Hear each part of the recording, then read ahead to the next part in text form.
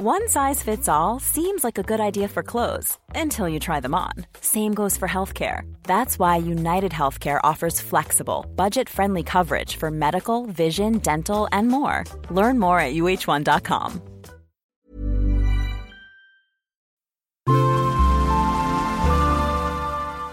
Asennemedia.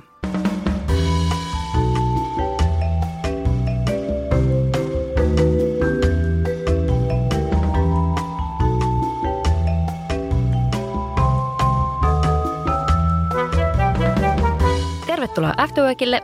Kanssasi tuttu porukka, eli minä Jenni, Petra ja Meri. Kun Suomessa puhutaan rasismista, niin yleensä me ajatellaan ensimmäiseksi maahanmuuttoa ja siihen liittyviä ongelmia. Mutta todellisuudessahan rasismilla ja rakenteellisella syrjinnällä on Suomessa tosi paljon maahanmuuttoa pidemmät juuret. Jos mietitään rasismin historiaa täällä Suomessa, niin ei oikeastaan voida puhua tästä aiheesta mainitsematta romaneja ja saamelaisia. Ja vaikka tämä ehkä usein tule ajatelleeksi, niin saamelaisethan on ainoa alkuperäiskansa Euroopan unionin alueella. Ja tälle suomalaisena mulle itselle on ollut vähän järkytys tajuta, että mä en oikeastaan tiedä tästä meidän niin sanotusti omasta alkuperäiskansasta juuri mitään. Minkälainen fiilis teille, mimmit, on, että miten hyvin te tunnette saamelaisten historiaa tai saamelaista kulttuuria?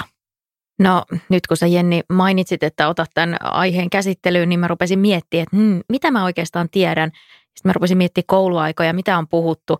Mä en tiedä oikeastaan siis rehellisesti sanottuna kauheasti paljoa mitään. Niin mä veikkaan, että aika moni saattaa samaistua tähän mun tietämättömyyteen. Mä oon ihan samoilla linjoilla. Mä oikein hävettää myöntää, että mä en tiedä paljon mitään. Koska silloin, kun me ruvettiin puhua tästä aiheesta, että tehdään jaksoja, mehän ollaan puhuttu tästä jo pitkään, niin mä kanssa menin vähän niin kuin takaisin koulumuistoihin, että onko me niin kuin missään historiankirjoissa oikeastaan lukenut tai onko meille ikinä missään vaiheessa opetettu tällaisia asioita, niin ei ole. Niin tässä on ohitettu semmoisella tosi lyhyellä maininnalla, että no siellä nyt Lapissa on niitä saamelaisia. Ja niin, että ei sen enempää. Että se on vähän sellainen asia, varmasti kaikki tietää, mutta kukaan ei tiedä mitään. Niin, ja siis onhan se silleen aika kiinnostavaa, että miksi me ei tiedetä ja miksi siitä ei puhuta ja miksi meille ei koulussa opeteta ja ennen kaikkea miksi meille ei kerrota tai opeteta siitä kaikesta sorrosta ja vääryydestä, mitä saamelaisiin on kohdistettu. Miksi ei siitä puhuta mitään missään? No, mutta nyt tänään me puhutaan ja meidän kanssa tästä aiheesta on puhumassa joku, joka tietää siitä vähän enemmän kuin me, eli tervetuloa Emmi Nuorgam. Kiitos. Ihanaa, että kutsuitte. Ihanaa, että pääsit meidän vieraaksi. Jos joku nyt on onnistunut välttymään törmäämästä Emmiin, niin kerrottakoon sen verran, että Emmi on siis saamelainen, toimittaja sekä some- ja kulttuurivaikuttaja. Meitä kiinnostaa tietenkin ensimmäiseksi, voisit sä, Emmi, omin sanoin kertoa vähän tästä sun saamelaistaustasta. Nimihän on selvästi niin kuin saamelaista alkuperää, tämä sun sukunimi, tai se herättää niin kuin heti mieleyhtymät tuonne Lappiin ja saamelaisuuteen, mutta kerro vähän sun taustasta. Mä kerron, ja ihan silleen relaxed, ei tarvitse jännittää tätä aihetta. Musta on ihanaa, kun ihmiset on aina jotenkin niin paniikissa siitä, että ne ei tiedä mitään, ja sitten ne on silleen, että nyt mä sanon kohta jotain tyhmää, ja ei haittaa, ja se ei ole niin kuin teidän syy, että ette tiedä. Ja mä ajattelen niin, että se ei ole kenenkään yksittäisen suomalaisen ihmisen syy, että hän ei niin kuin tiedä mitään, vaan että ihan niin kuin sanoitte, niin tämä on aika pitkään ollut rakenteissa, ja pitkään ajateltu niin, että mitä vähemmän saamelaisista tiedetään, niin sitä helpompi on ajatella, että me kaikki ollaan tämmöinen yksi suuri yhtenäinen Suomen kansa. Mutta sä kysyit siis musta. Mä oon siis saamelainen ja tamperelainen. Mun koti on Utsjoella, tai olen Utsjoelta pois, niin kuin saameksi sanotaan. Mun isän äidinkieli on pohjoissaame. Se on myös tavallaan meidän perheen äidinkieli, mutta sitten niin kuin juuri näiden rakenteellisten syiden takia mun sukupolvi on aika laajalti se, joka on niin kuin kielensä menettänyt. Eli puhutaan kielensä menettäneistä saamelaisista. Ja nyt mun sukupolvi on myös se, joka on niin kuin kieltä ottamassa sitten taas takaisin ja siirtämässä sitä eteenpäin. Ja musta oli hauskaa, että sanoit saamelaisista taustasta vai saamelaiset sukujuuret vai mitä, koska se on niin kuin tavallaan se tarina, miten saamelaisuudesta aina Suomessa puhutaan.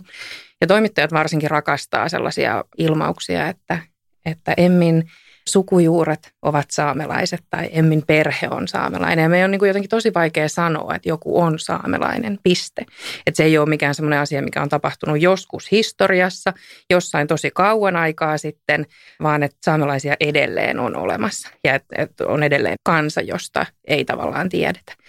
Ja mä oon mukana leffaprojektissa Ietnam ja Ahmed, Hiljainen taistelumme elokuvassa.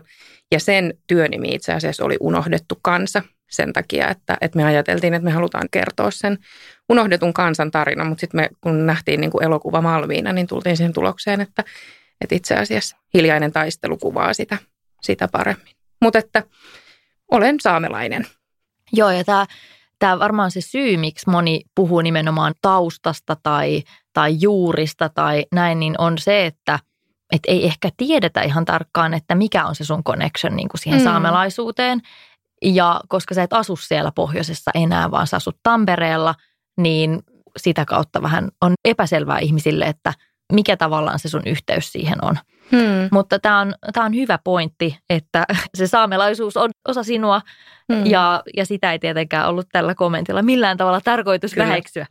Mutta mua kiinnostaa vähän, että mä löysin tämmöisiä aika niinku vanhoja tilastoja vaan siitä, että kuinka paljon saamelaisia on tänä päivänä. Tuorein tilasto, minkä mä nyt niin kuin onnistuin saamaan käsiin, niin oli jostain 90-luvulta. Ja sen mukaan saamelaisia on semmoinen vähän vajaa 60 000. Joo, niin onko tämä Saamenmaalla, tai siis niin kuin... Niin, siis en puhu Suomessa, vaan ylipäänsä kaiken kaikkiaan, koska siis tässä kohtaa on ehkä hyvä mainita tämä olennainen asia, että saamelaisuushan ei ole yhtä kuin suomalaiset, että saamen kansa jakautuu useamman eri maan alueelle, eli Suomi, Ruotsi, Norja ja vähän Venäjäkin. Eli tämä kansa ulottuu maiden rajojen yli. Niin onko sinulla tietoa siitä, mikä on tällä hetkellä tilanne? No ei varsinaisesti, koska ei ole olemassa myöskään mitään sellaista kauhean tarkkaa tilastoa asiasta. Ja sitten erityisesti Suomessa on niin kuin arviolta ehkä 10 000 saamelaista, josta valtaosa asuu jo nyt kotiseutualueen eli Saamenmaan ulkopuolella. Helsinki on esimerkiksi siis Suomen suurin saamelaiskylä, koska Helsingissä asuu niin paljon saamelaisia. Tämä on niin kuin vaikea aihe sen takia, että saamelaismääritelmä ja kysymys siitä, kuka on saamelainen, niin se on hirveän tulenarka aihe. Ja siihen liittyy tällä hetkellä tosi paljon sellaista keskustelua, ehkä jopa kiistaa siitä, että miten saamelaisuus määritellään. Ja kun niin kuin perinteisesti saamelaisyhteisö on siis itse määritellyt, että kuka on saamelainen, että se on tosi vahvasti meidän kulttuurissa semmoinen yhteisöajattelu. Ja että kuka vaan ei voi itse päättää olevansa saamelainen. Ja sitten siihen liittyen käydään paljon keskustelua, että kenellä on nyt oikeus ja minkä takia ihmiset nykyään haluavat enenevissä määrin olla saamelaisia, vaikka eivät aikaisemmin ole sitä halunneet olla. Kun sä mainitsit, että siihen liittyy tuommoinen niin kuin kisma tai semmoinen, niin mikä siinä sitten aiheuttaa sitä? Että se ei mene sillä tavalla, että jos olet syntynyt saamelaiseksi, niin olet aito saamelainen, vai mikä siinä aiheuttaa semmoisia niin kuin kysymysmerkkejä? No siis toki jo niin, että mun lapset esimerkiksi on siis saamelaisia. Se on ihan selkeä ja he on niin kuin myös yhteisön silmissä, mutta että tämä on niin kuin tosi hankala aihe silleen niin kuin tiiviisti varmasti selostaa, koska niin moni asia liittyy toisiinsa, mutta että niin kuin tämä saamelaiskiista liittyy pitkälti saamelaiskäräjiin, eli siihen niin kuin saamelaisten itsehallintoelimeen. Eli kun Suomessa on eduskunta, niin saamelaisilla on niin kuin saamelaiskäräjät. Ja sitten saamelaiskäräjät päättää pitkälti saamelaisten sisäisistä asioista. Ja usein saamelaisten asiat on myös tietysti muita ihmisiä kiinnostavia asioita, koska siihen liittyy ehkä maankäytöllisiä oikeuksia tai jotain muita vastaavia omistamiseen liittyviä oikeuksia. Ja sen takia sitten myös ihmiset, jotka eivät välttämättä niin kuin yhteisön silmissä ole saamelaisia, niin haluaa olla siinä päätöksenteossa mukana. Ja saamelaiskäräjien vaaliluettelo on pystynyt niin kuin perinteisesti hakeutumaan, jos äidinkieli on saamen kieli tai jos yhteisö tunnustaa saamelaiseksi tai sitten itse identifioituu niin kuin riittävän vahvasti. Ja nyt tämä itse identifioitumisnäkökulma on semmoinen, mikä aiheuttaa tosi paljon ristiriitoja. Ja tällä hetkellä Suomessa tapahtuu siis ihmisoikeusloukkauksia YK on antanut Suomelle 2019 vuonna viimeksi langettavan päätöksen siitä, että suomalainen korkein hallinto-oikeus määrää, ketkä ovat saamelaisia. Eli saamelaisilla ei ole niin kuin enää itsellä semmoista itsemääräämisoikeutta. Ja tämä on niin kuin kansainvälisiä ihmisoikeussopimuksia rikkova tapa toimia.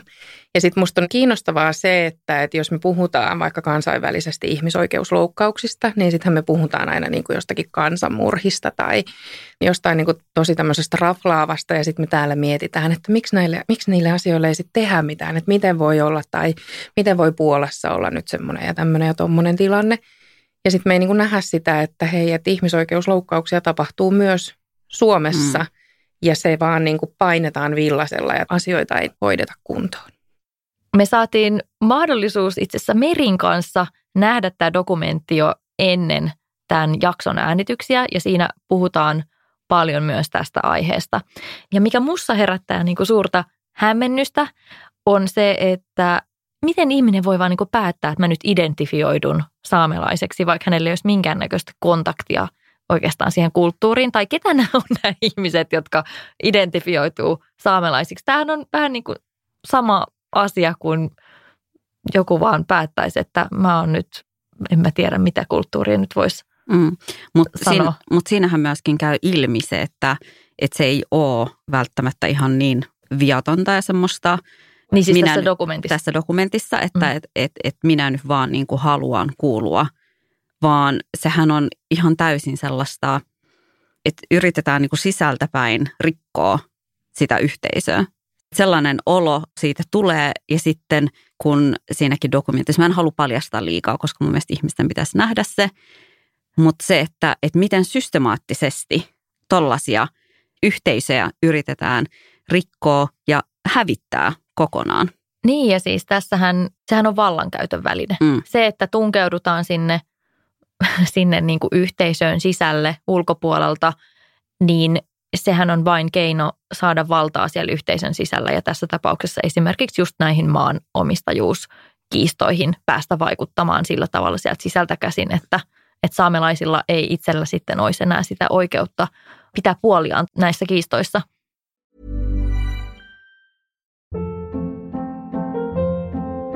Hold up. What was that? Boring. No flavor. That was as bad as those leftovers you ate all week. Keke Palmer here, and it's time to say hello to something fresh and guilt-free. Hello Fresh. Jazz up dinner with pecan-crusted chicken or garlic butter shrimp scampi. Now that's music to my mouth. Hello Fresh. Let's get this dinner party started. Discover all the delicious possibilities at hellofresh.com. Hey, it's Ryan Reynolds, and I'm here with Keith, co-star of my upcoming film, If, only in theaters May 17th. Do you want to tell people the big news?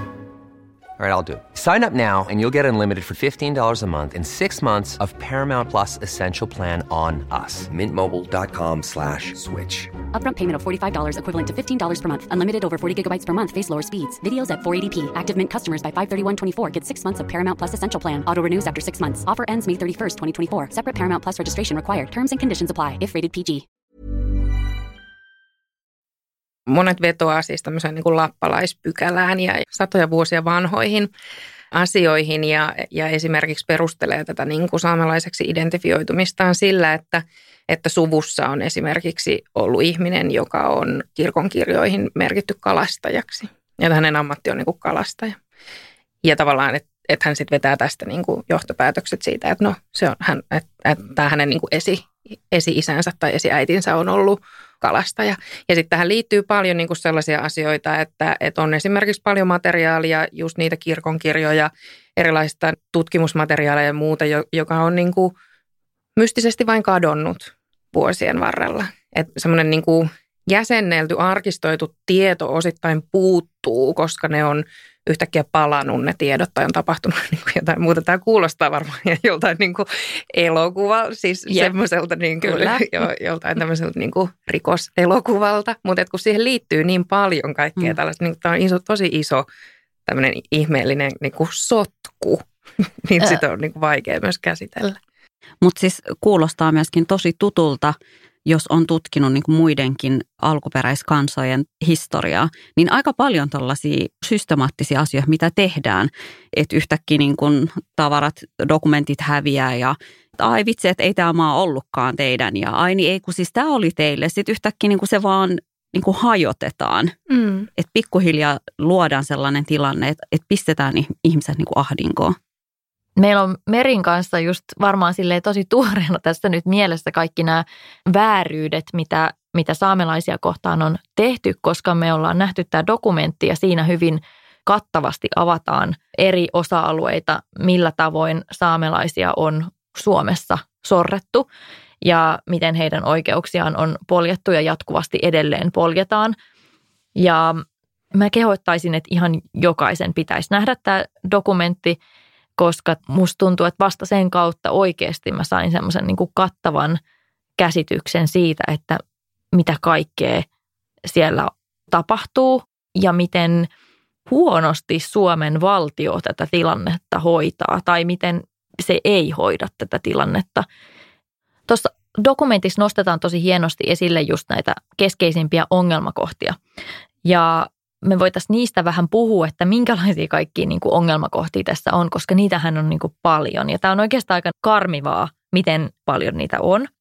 Niin lähdetään vaikka liikkeelle siitä, koska moni ei ehkä oikeasti tiedä, mitä se tarkoittaa, että saamelaisia on sorrettu.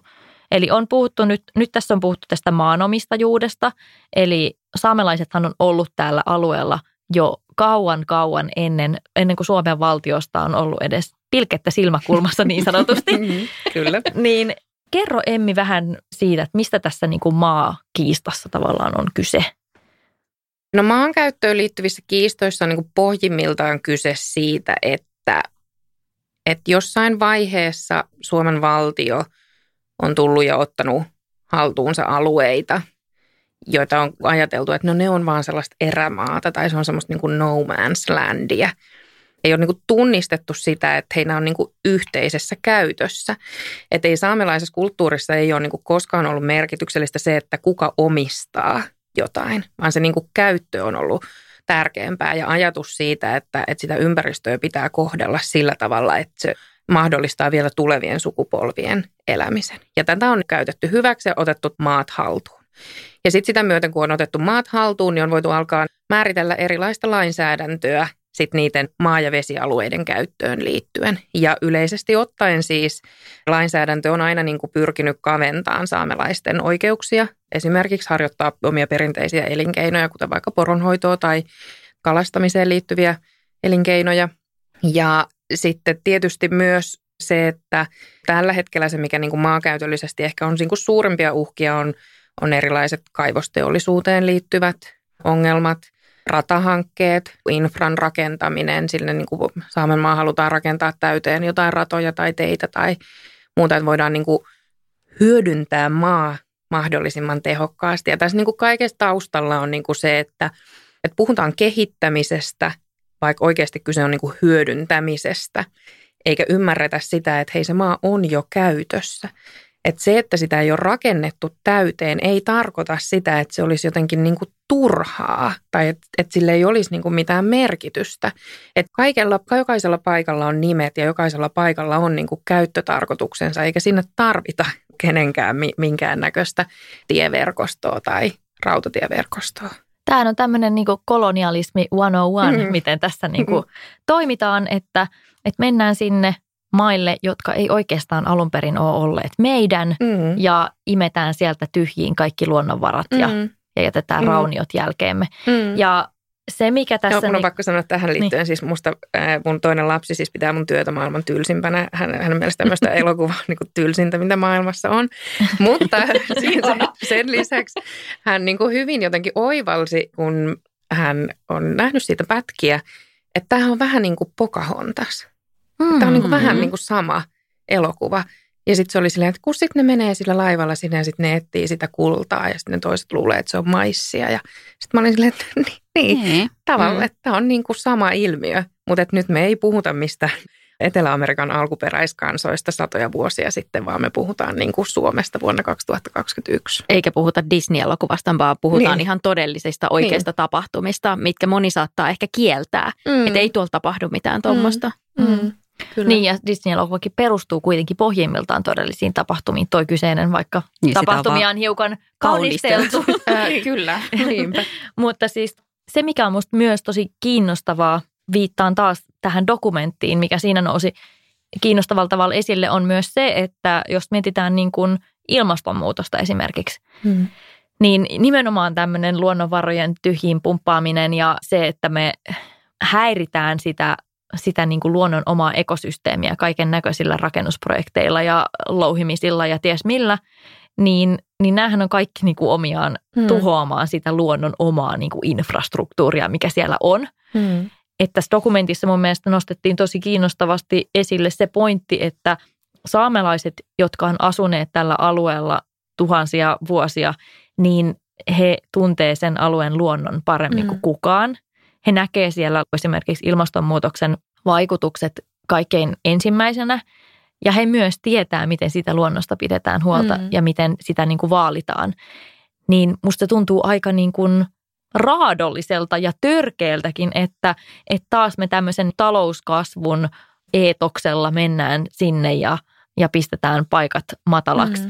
Et ehkä niin kuin itse kaipaisi jotenkin tähän koko yhteiskunnalliseen keskusteluun sellaista maanläheisempää ja luonnonläheisempää näkökulmaa, että onko tämä todella se tapa, miten me niin kuin kehitetään ja miten me kukoistetaan tulevaisuudessa?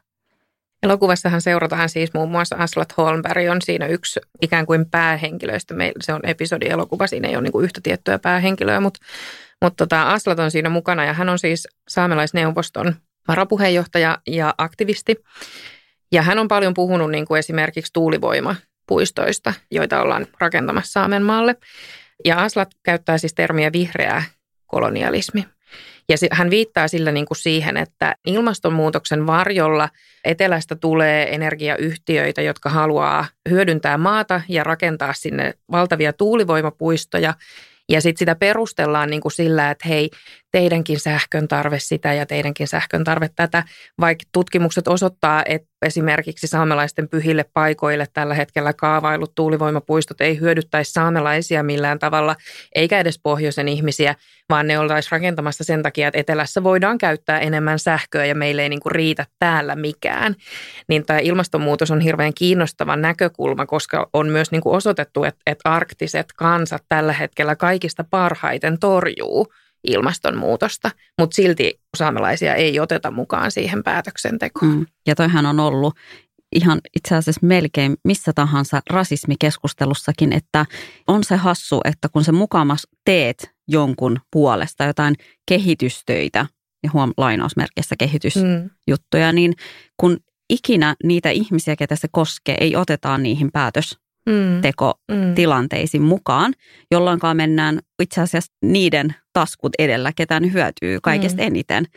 Niin sitten yritetään myydä kuitenkin sitä muille silleen, että kyllähän me tehdään teidän puolesta. Mä just katsoin tuossa, kun mä tulin tänne, niin joku olit viitannut, että saamelaiskäräjillä on siis puhe- ja läsnäolo-oikeus Lapin liiton kokouksissa. Eli Lapin liitto on organisaatio, joka esimerkiksi vastaa niin kuin Lapin kaavoittamiseen liittyvistä asioista ja maankäyttöhankkeista ja kaikesta tästä. Saamelaiset ei ole niin kuin mukana päätöksenteossa, mutta läsnäolo-oikeus on. Tämä kuvaa niin kuin hirveän hyvin sitä järjestelmää, mikä meillä on. Eli että me kutsutaan antaa mielipide jostain aiheesta, joka on jo valmiiksi päätetty. Tehdään Tenon sopimus, joka rajoittaa saamelaisten kalastusoikeuksia ja mielipidettä kysytään sen jälkeen, kun se sopimus on tullut jo voimaan. Ja tämä on niin kuin tosi semmoista näennäisvaikuttamista. Vähän samaan tapaan kuin mä oon ollut joskus yli 10 vuotta sitten Suomen nuorisovaltuustojen liiton pääsihteeri ja silloin niin kuin lobattiin tosi vahvasti nuorisolakia ja sitä, että nuoret pitää saada mukaan päätöksentekoon. Ja joka paikassa sanottiin, että kyllähän ne saa tulla kuuntelemaan niitä kokouksia. Ja sitten me oltiin silleen, että kun se ei riitä, että ne nuoret saa tulla kuuntelemaan niitä kokouksia. Niin tässä on niin kuin sama, että vallan käyttäjät on eri tyyppejä ja he tekee päätökset ja sitten meille sanotaan, että no mut kyllähän te saitte tulla sinne. Että se pitäisi olla niin kuin tosi kiitollinen jotenkin siitä, että hei kiitos, tosi mahtavaa, että nyt te suomalaiset annatte meille tämmöisen mahdollisuuden, että mekin saadaan tulla kuuntelemaan, kun te teette päätöksiä, jotka koskee meitä. Tässä on monta asiaa, jotka heräsi tästä sun kommentista mieleen. Ensinnäkin yksi kysymys, mikä on varmasti vaikea kysymys, eikä sul välttämättä ole siihen vastausta, mutta... On mulla. Mutta mitä sä tavallaan ajattelet, että mikä olisi niinku se ihanteellinen ratkaisu tähän tilanteeseen, niinku vaikka tähän maahankäyttöongelmiin, aika iso kysymys, mutta niinku, että mitä sä toivoisit niinku Suomen valtiolta? No nyt kaikista ajankohtaisin on siis saamelaiskäräjälain uudistaminen, jota tehdään tänä keväänä. Ja nyt jos lain uudistaminen onnistuisi, niin se takaisi siis saamelaisille jatkossa vallan määritellä itse, ketkä on saamelaisia. Eli Suomi korjaisi siinä nämä ongelmat, mitä YK:n ihmisoikeustuomioistuin on Suomelle antanut. Ja tavallaan se olisi niin kuin ensimmäinen signaali siitä, että meitä kuullaan ja että tämä asia otetaan tosissaan. No sitten toinen asia on niin kuin totuus- ja sovintokomission toiminta, jota seurataan tässä elokuvassa alusta loppuun saakka. Ja sen vieminen eteenpäin niin, että siihen aidosti oikeasti voisi luottaa. Totuus- ja sovintokomission tehtävä on siis se, että sillä niin kuin Suomen valtio selvittäisi kaikki ne tämän niin kuin sorron, jota saamelaisia kohtaan on vuosien aikana tehty. Ja sen jälkeen sitten syntyisi sovinto. Ja alun perin siis tämän nimi oli pelkästään sovintokomissio. Ja sitten saamelaisyhteisö sanoi, että ei me lähetä tämmöiseen, että emme voida sopia mitään niin kauan kuin meillä on epäselvyys siitä, että mikä se on se totuus.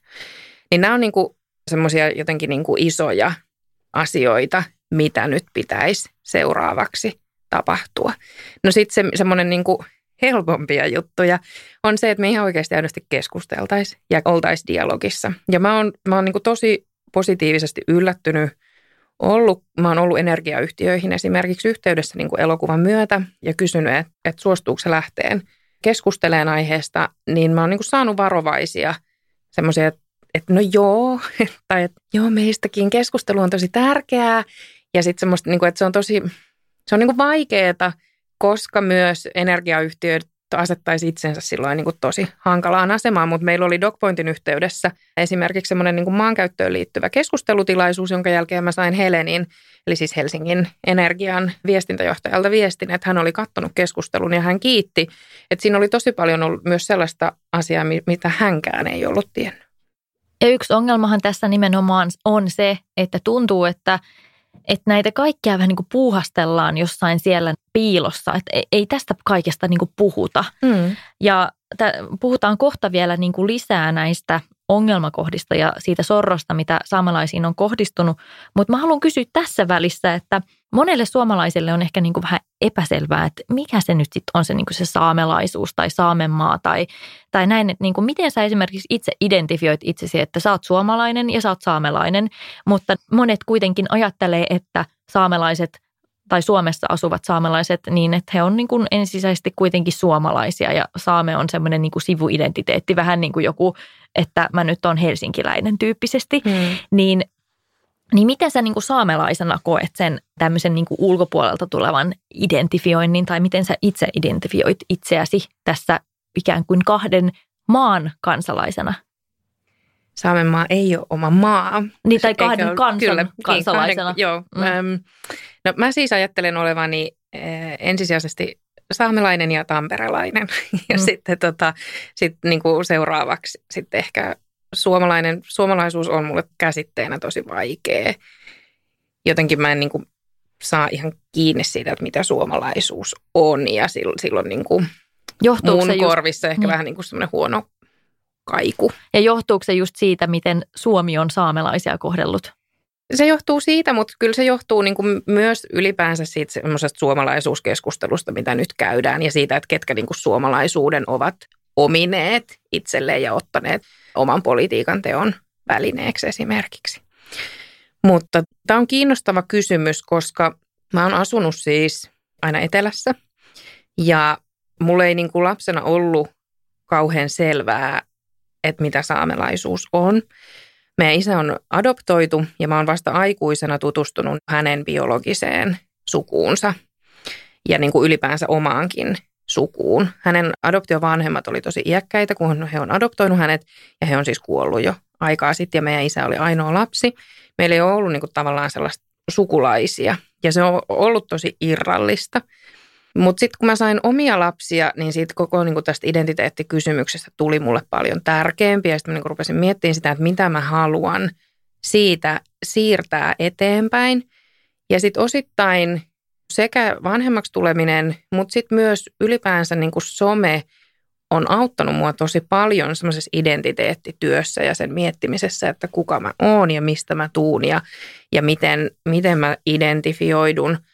Mulla ei ole niin kuin sen kanssa ongelmaa, vaikkakin kaikki saamelaiset enemmän tai vähemmän kärsii vähemmistöetnostressistä ja siitä, että täytyy olla täydellinen vähemmistön edustaja ja aina pitää toimia mahdollisimman hyvin ja olla niin kuin tosi hyvä saamelainen. Ja sitten suomalaisilla on tosi isoja ongelmia esimerkiksi sen kanssa, että mä en puhu kieltä ja mä saan siitä niin kuin säännöllisesti. Se on semmoinen asia, millä mun olemassaoloa vähätellään. Vähätelläänkö sun saamelaisuutta sen? Kyllä, joo. Ja sitä, että mä en ole oikea saamelainen. Että sitten jos mä puhun saamelaisasioista, vaikka viime syksynä mä kirjoitin Ylelle kolumnin, niin mä sain siitä niin kuin, se oli siis aivan hirveä shit show ylipäänsä. Kaikki se palaute, mitä siitä tuli, mutta hirveän iso osa siitä oli sitä, että mä niin kuin esitän saamelaista, koska mä en asu pohjoisessa enkä mä puhu kieltä. Ja tosi monilla muilla on hirveän suuria mielipiteitä siitä, että millainen on oikea saamelainen. Ja oikea saamelainenhan pitäisi olla nöyrä ja kiitollinen siitä, että saa elää Suomessa ja niin kuin semmoista tosi absurdeja asioita. Ja sitten heti, jos ei sovi siihen semmoisen eksoottisen matkamuisto saamelaisen rooliin, jonka suomalainen on omassa päässään jotenkin niin kuin rakentanut, niin sitten se palaute on tosi rajua. Mulle tulee just nämä nuket mieleen, kun puhutaan saamelaisuudesta. Mutta saanko mä kysyä, että järjestikö shit shown? Siis tuliko se palaute toisilta saamelaisilta vai tuliko se suomalaisilta? Että kuka kyseenalaisti sun saamelaisuutta?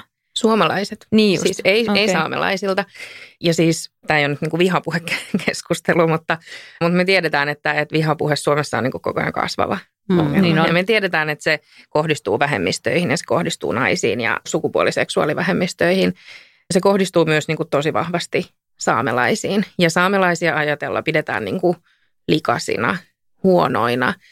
Mä suosittelen sellaista kirjaa kuin Tuhkaan piirretty maa, joka on ilmestynyt viime vuonna. Siinä käsitellään siis sotien jälkeisten vankileirien toimintaa Inarissa. Suomessa on siis ollut natsien vankileirejä ja Suomessa on ollut rotuerottelua, kallonmittauksia. Tänne on päässyt suomalaiset, niin kuin arjalaiset, ja tänne on laitettu huonot likaset, metsäläiset, saamelaiset.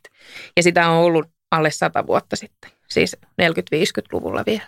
Niin tavallaan tämä mielikuva elää ihmisissä tosi vahvasti. Ja sen takia myöskään muut saamelaiset ei uskalla niin kuin julkisesti puolustaa, eikä julkisesti puhua. Ja me on tehty niin kuin tämän meidän leffan promoomisen kanssa esimerkiksi niin kuin semmoinen valinta, että minä ja Suvi puhutaan, vaikka me ei olla kumpikaan elokuvan päähenkilöitä, sen takia, että meillä on resursseja ottaa kaikki se paska vastaan.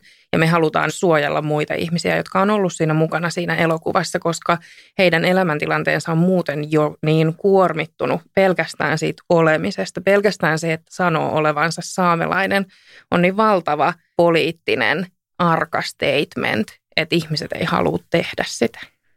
Emmi, tunnistaako sun mielestä suomalaiset tämän saamelaisten kokeman rasismin ja mitä mieltä sä oot? Ei. Mistä se johtuu? Kuvaava esimerkki oli saamelaisten kansallispäivä tänä vuonna, 6. päivä helmikuuta.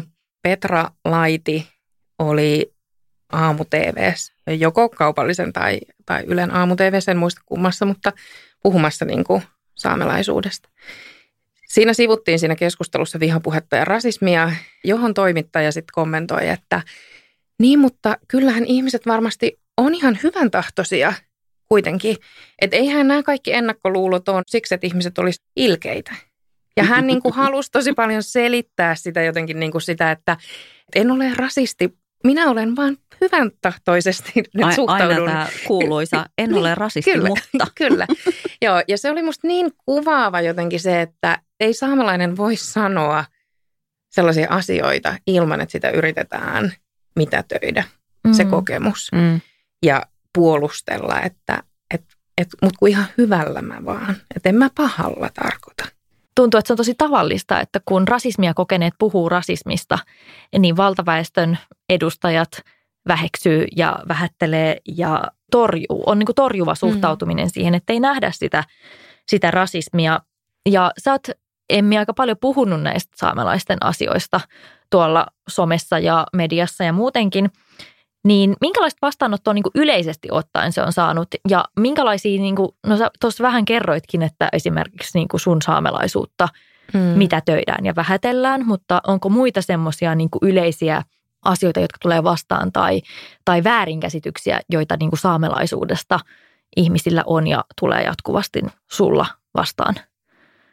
No siis kaikista yleisin reaktio onneksi kuitenkin on siis ihan positiivinen ja vastaanottavainen. Ja kaikista yleisin reaktio on se, että mä en ole tiennyt. Tai se, että miksi mä en tiedä. Se on niin kuin se yleisin kysymys. Se on se, mitä tekin olette sanonut niin kuin tässä alussa. Että miten voi olla, että mä en niin kuin tiedä näistä asioista mitään. Ja sitten ihmiset haluaa ottaa selvää. Se, mikä on niin kuin välillä aika kuormittavaa, on se, että ihmiset haluaa ottaa selvää, jos joku kertoo valmiiksi kaikki asiat ja niin kuin pureskelee heidän puolestaan. Että ihmiset ei välttämättä ole kauhean valmiita sit itse tutkiin tai lukeen kirjoja tai muuta. No tähän kohtaan mä haluankin sit mainita, että nimenomaan tämä Iätnam Meamet, sanoinko mä nyt oikein? Kyllä, erinomaisesti. Nimen, hienoa. Niin. Se on suomeksi ikään kuin sama kuin äitimaa, äitimaamme. Niin tämä dokumentti on erittäin hyvä semmoinen läpileikkaus kaikkiin näihin ongelmiin ja siihen sortoon, mitä saamelaiset on kokeneet ja tänäkin päivänä kokevat. Saamelaisiahan on haluttu nimenomaan sopeuttaa tähän suomalaiseen yhteiskuntaan rajoittamalla niitä heidän oikeuksiaan harjoittaa sitä omaa kulttuuria ja käyttää omaa kieltä. Ja vaikka se nyt tuntuu tosi absurdilta, niin esimerkiksi ei tästä ole niin hirveän kauan aikaa, kun esimerkiksi saamelaislapset on lähetetty tämmöisiin asuntoloihin, missä hän on ollut poissa oman perheensä luota ja heitä on rankaistu siitä, jos hän on puhunut omaa äidinkieltään. Niin tämähän on tavallaan hirveän ymmärrettävää, että jos tämä on se tausta, mitä vasten saamelaisuutta tänä päivänä käsitellään, niin onko joku ihme, että on aika paljon saamelaisia, jotka esimerkiksi osaa omaa äidinkieltään? Nimenomaan, ja tosi monet nimenomaan sukupolven lapset, voiko nyt niin sanoa, mutta siis ihmiset, jotka on elänyt asuntolassa ja jotka on itse saanut lapsia, niin he on siis ajatellut, että he ei halua siirtää sitä saamelaisuutta eteenpäin ja he on niin kuin ajatellut, että he haluaa suojella lapsiaan ja että he on ajatellut tekevänsä sen rakkaudesta, siis vanhemman rakkaudesta lastaan kohtaan, että haluaa suojella joltain niin kipeältä ja traumaattiselta asialta kuin mitä se on niin kuin itselle ollut. Mä ymmärrän sen todella hyvin, mä ymmärrän sen niin kuin aivan täysin.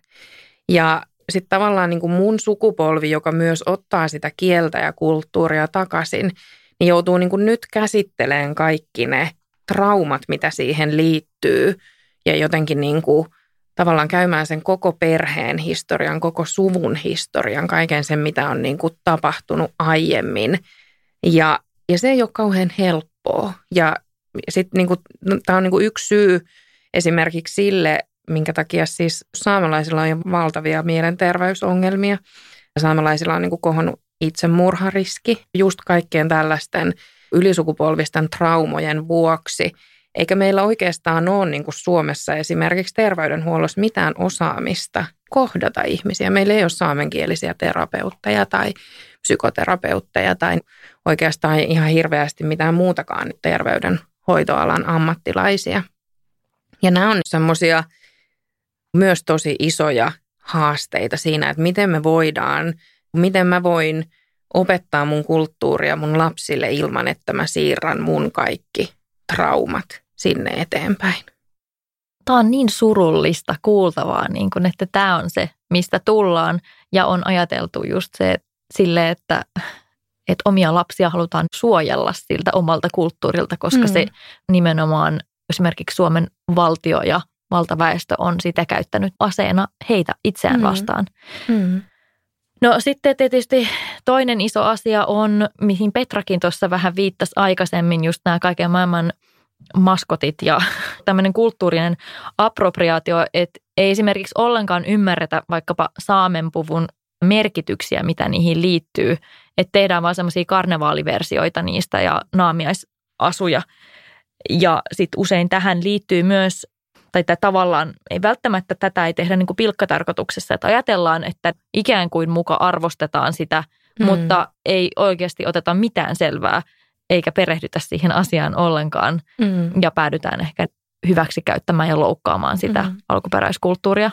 Nämä niin kuin mielensä pahoittaja saamelaiset, juuri niin kuin sehän on tavallaan se ainoa narratiivi tai ainoa tapa, jolla me niin kuin saamelaisista puhutaan, niin on se, että no taas joku saamelainen nyt loukkaantui, kun jossain oli joku saamen puku päällä, vaikka se ei ole saamelainen. Ja miksi eivät saamelaiset nyt vaan ole ylpeitä siitä, että heidänkin asuaan käytetään. Ja kun tämä on niin iso tämä asia, niin eihän niin kuin saamen puku tai niin kuin feikkikäkti-kysymyksessä ikinään ole kyse siitä yhdestä ihmisestä, joka pukee. Että jos joku urheilija pukee sen saamen puvun päällensä jossakin kisoissa olematta saamelainen tai missi tekee sen saman, niin ei kyse ole silloin vain siitä yhdestä missistä tai siitä yhdestä urheilijasta, vaan kysymys on niinku tästä kaikesta, että meitä on kielletty käyttämästä niitä asuja ja sitten joku tulee ja ottaa sen niinku omaan kaupalliseen tarkoitukseen. Niin, että tässähän pitäisi olla saamelaista vaan iloisia, kun heidän asiansa nyt promotaan tässä näin. Ja tuomatta millään tavalla esiin. Että se on niin kuin esimerkiksi, että mikä se on se historia sen takana tai mitään. Mutta esimerkiksi noissa turismiasioissa, kun siellä myydään noita muistoesineitä ja sun muuta, niin sehän olisi vielä, jos ajattelee, että annettaisiin se mahdollisuus saamelaisille harjoittaa semmoista liiketoimintaa, että he saa myydä vaikka jotain sellaisia esineitä, mitkä edustaa heidän kulttuuria, mutta kun sehän ei ole niin. Vaan se on joku muu, kuka siitä hyötyy. Nimenomaan. On olemassa siis, jos haluaa ostaa, jos matkustaa nyt vaikka pohjoiseen ja haluaa ostaa tukea saamelaista käsityöperinnettä, niin on olemassa siis semmoinen duodji, niin kuin kirjoitetaan duodji-merkki, joka takaa siis sen, että se on aitoa saamelaista käsityötä ja tekijä on saamelainen ja saa siitä korvauksen. Mutta sehän tarkoittaa myös sitä, että se on kalliimpaa. Se on tosi kallista. Se on paljon kalliimpaa kuin tuoda Kiinasta se tavara sinne vitriiniin ja myydä se sille kiinalaiselle turistille, joka voi viedä sen sitten takaisin sinne Kiinaan.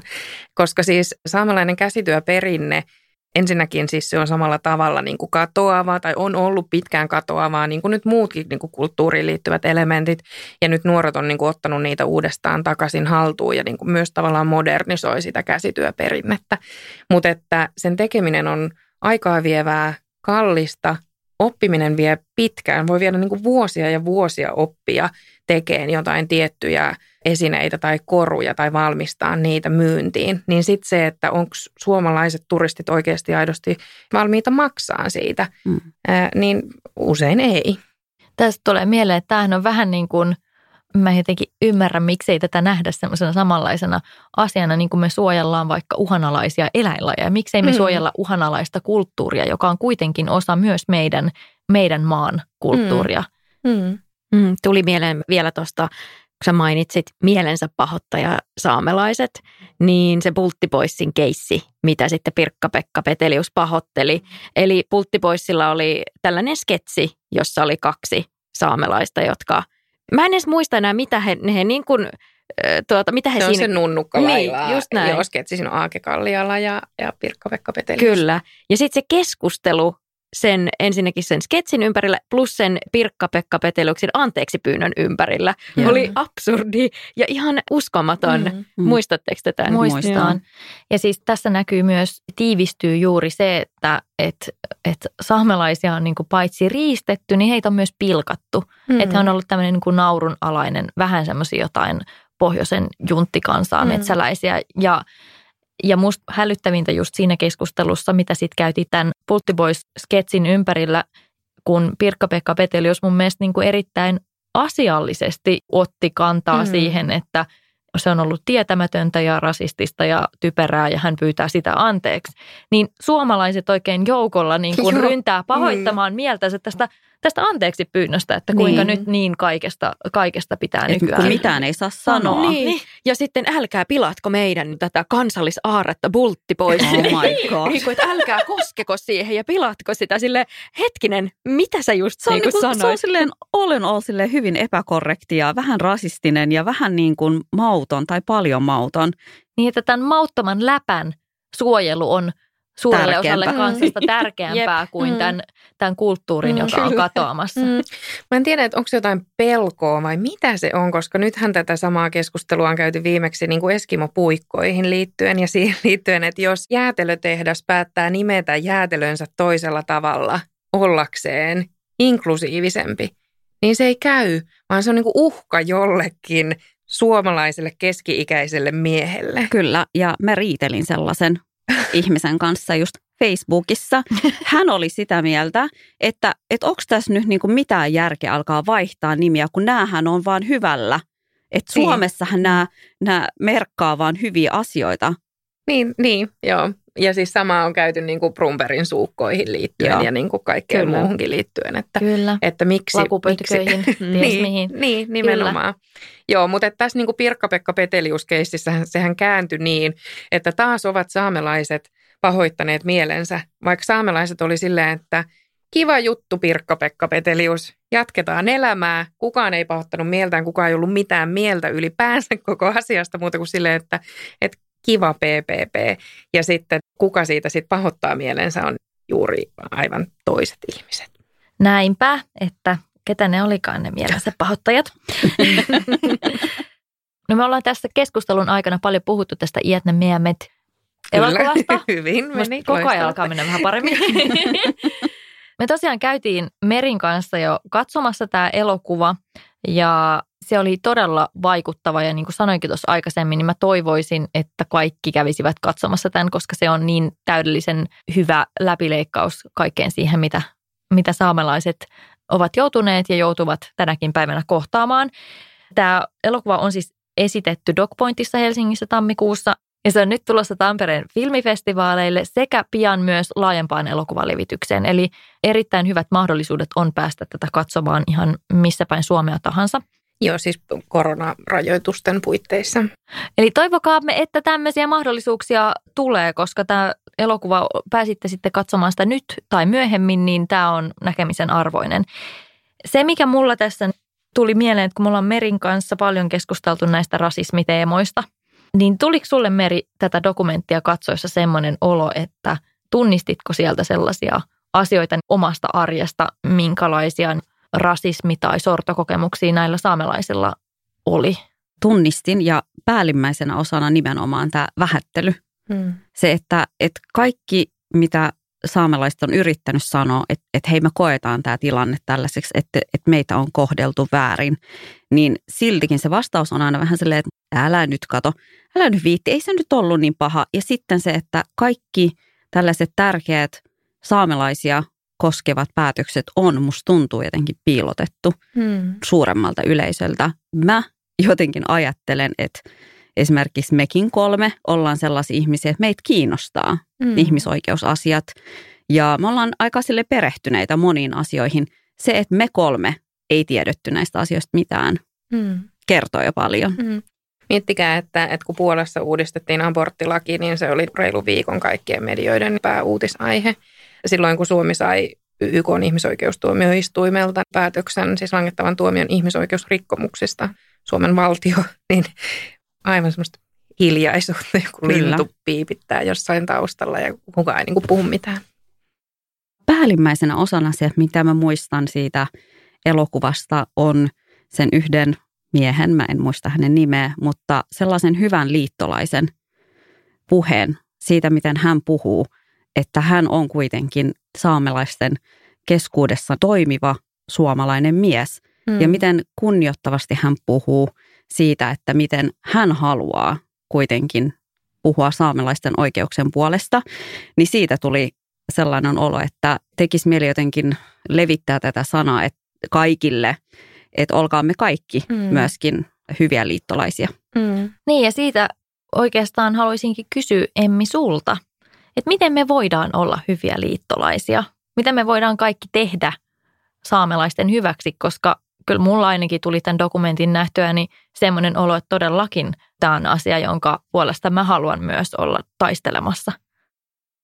No nyt on kuntavaalikevät, joten jos omassa kunnassa voi äänestää saamelaista kuntavaaliehdokasta, niin se on hirveän hyvä tapa, koska se aina välillä unohtuu, että suomalaisetkin voivat äänestää saamelaisia samalla tavalla kuin unohtuu, että miehet voi äänestää jopa naisia tai muun sukupuolisia ihmisiä, niin samalla tavalla jopa suomalaiset voivat äänestää saamelaisia. Ja sitten totta kai on ylipäänsä keskustelun herättäminen, päätösten vaatiminen, niin kuin nyt, että jos puhutaan vaikka saamelaiskäräjälaista ja sen uudistamisesta, niin oikeasti se niin kuin vaatiminen, että siitä käydään julkista keskustelua, eikä se ole vaan joku semmoinen asia, mikä nuijitaan jossain nurkkapöydässä hiljaa, tai kansanedustajilta kysyminen, että miksi ILO 169-sopimusta, ihmisoikeussopimista ei ole niin kuin ratifioitu Suomessa. Ja niin kuin sen äänen käyttäminen, varsinkin niiden ihmisten, joilla on niin sanotusti kova ääni ja paljon mediatilaa, niin mä soisin, että he käyttäisivät sitä omaa tilaansa myös siihen, että päästään esille myös ne ihmiset, joita nämä asiat koskee. Tässä on nyt tosi moneen kertaan jo mainittu tämä dokumentin nimi, Iät ne meämet. Se, katsokaa se, jos vain suinkin pystytte. Mikä oli Emmi sen kirjan nimi, minkä sä mainitsit aikaisemmin, mitä suosittelit? Tuhkaan piirretty maa. Se on romaani. Ja sitten tietysti, jos haluaa niin kuin tietokirjallisuutta lukea, niin Kukkarannan ja Jaana Kannisen Vastatuuleen niminen tietokirja, niin suosittelen sitä myös. He eivät ole saamelaisia, mutta se on tehty saamelaisyhteisön kanssa yhteistyössä. Ja sitten tuli mieleen tälle moderneina sosiaalisen median aikoina, niin tuleeko sinulle Emmi mieleen ketään semmoista itsesi lisäksi, ketään muuta semmoista saamelais-somevaikuttajaa esimerkiksi, jonka kautta voisi saada hyvää tietoa niin kuin saamelaisten asiasta ja tukea heitä? No siskoni Miisa Nuorkam, varsinkin jos on kielestä kiinnostunut, niin Miisa puhuu paljon kieleen liittyvistä asioista. No sitten Petra Laiti, joka tässä varmaan jo mainittiin, hän on kutsunut itseensä Twitterin päivystäväksi saamelaiseksi ja hän on nykyään Maria Ohisalon sisäministerin avustaja.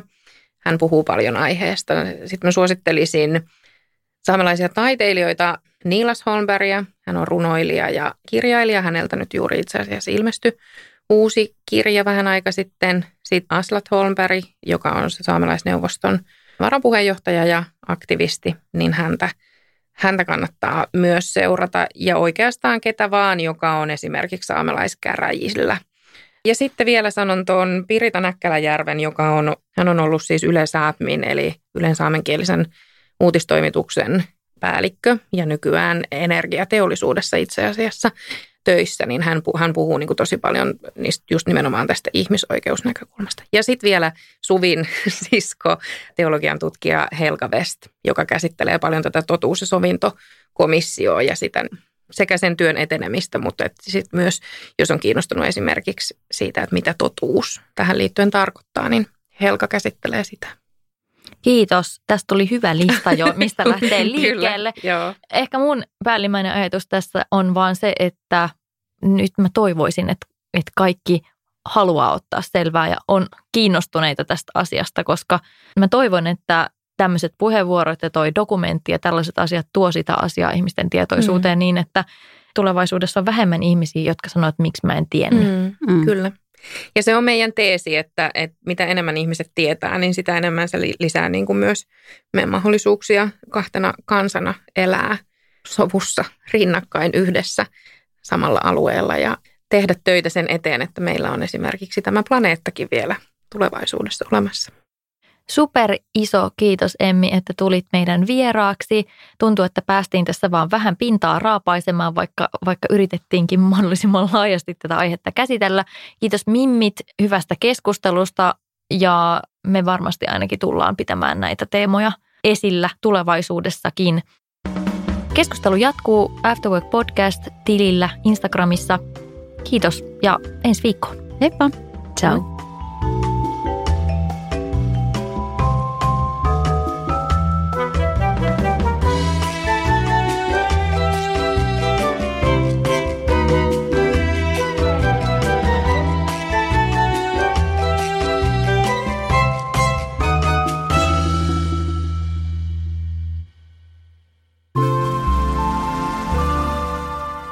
Tehty asenteella.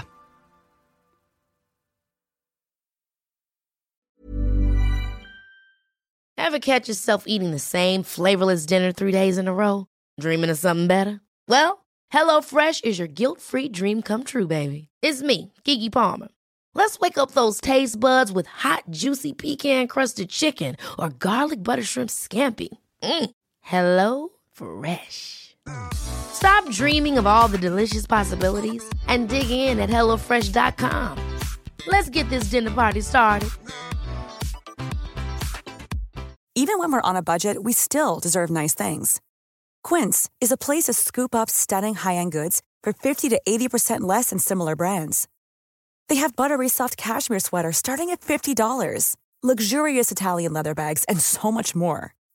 Plus, Quince only works with factories that use safe, ethical, and responsible manufacturing. Get the high-end goods you'll love without the high price tag with Quince. Go to quince.com/style for free shipping and 365-day returns.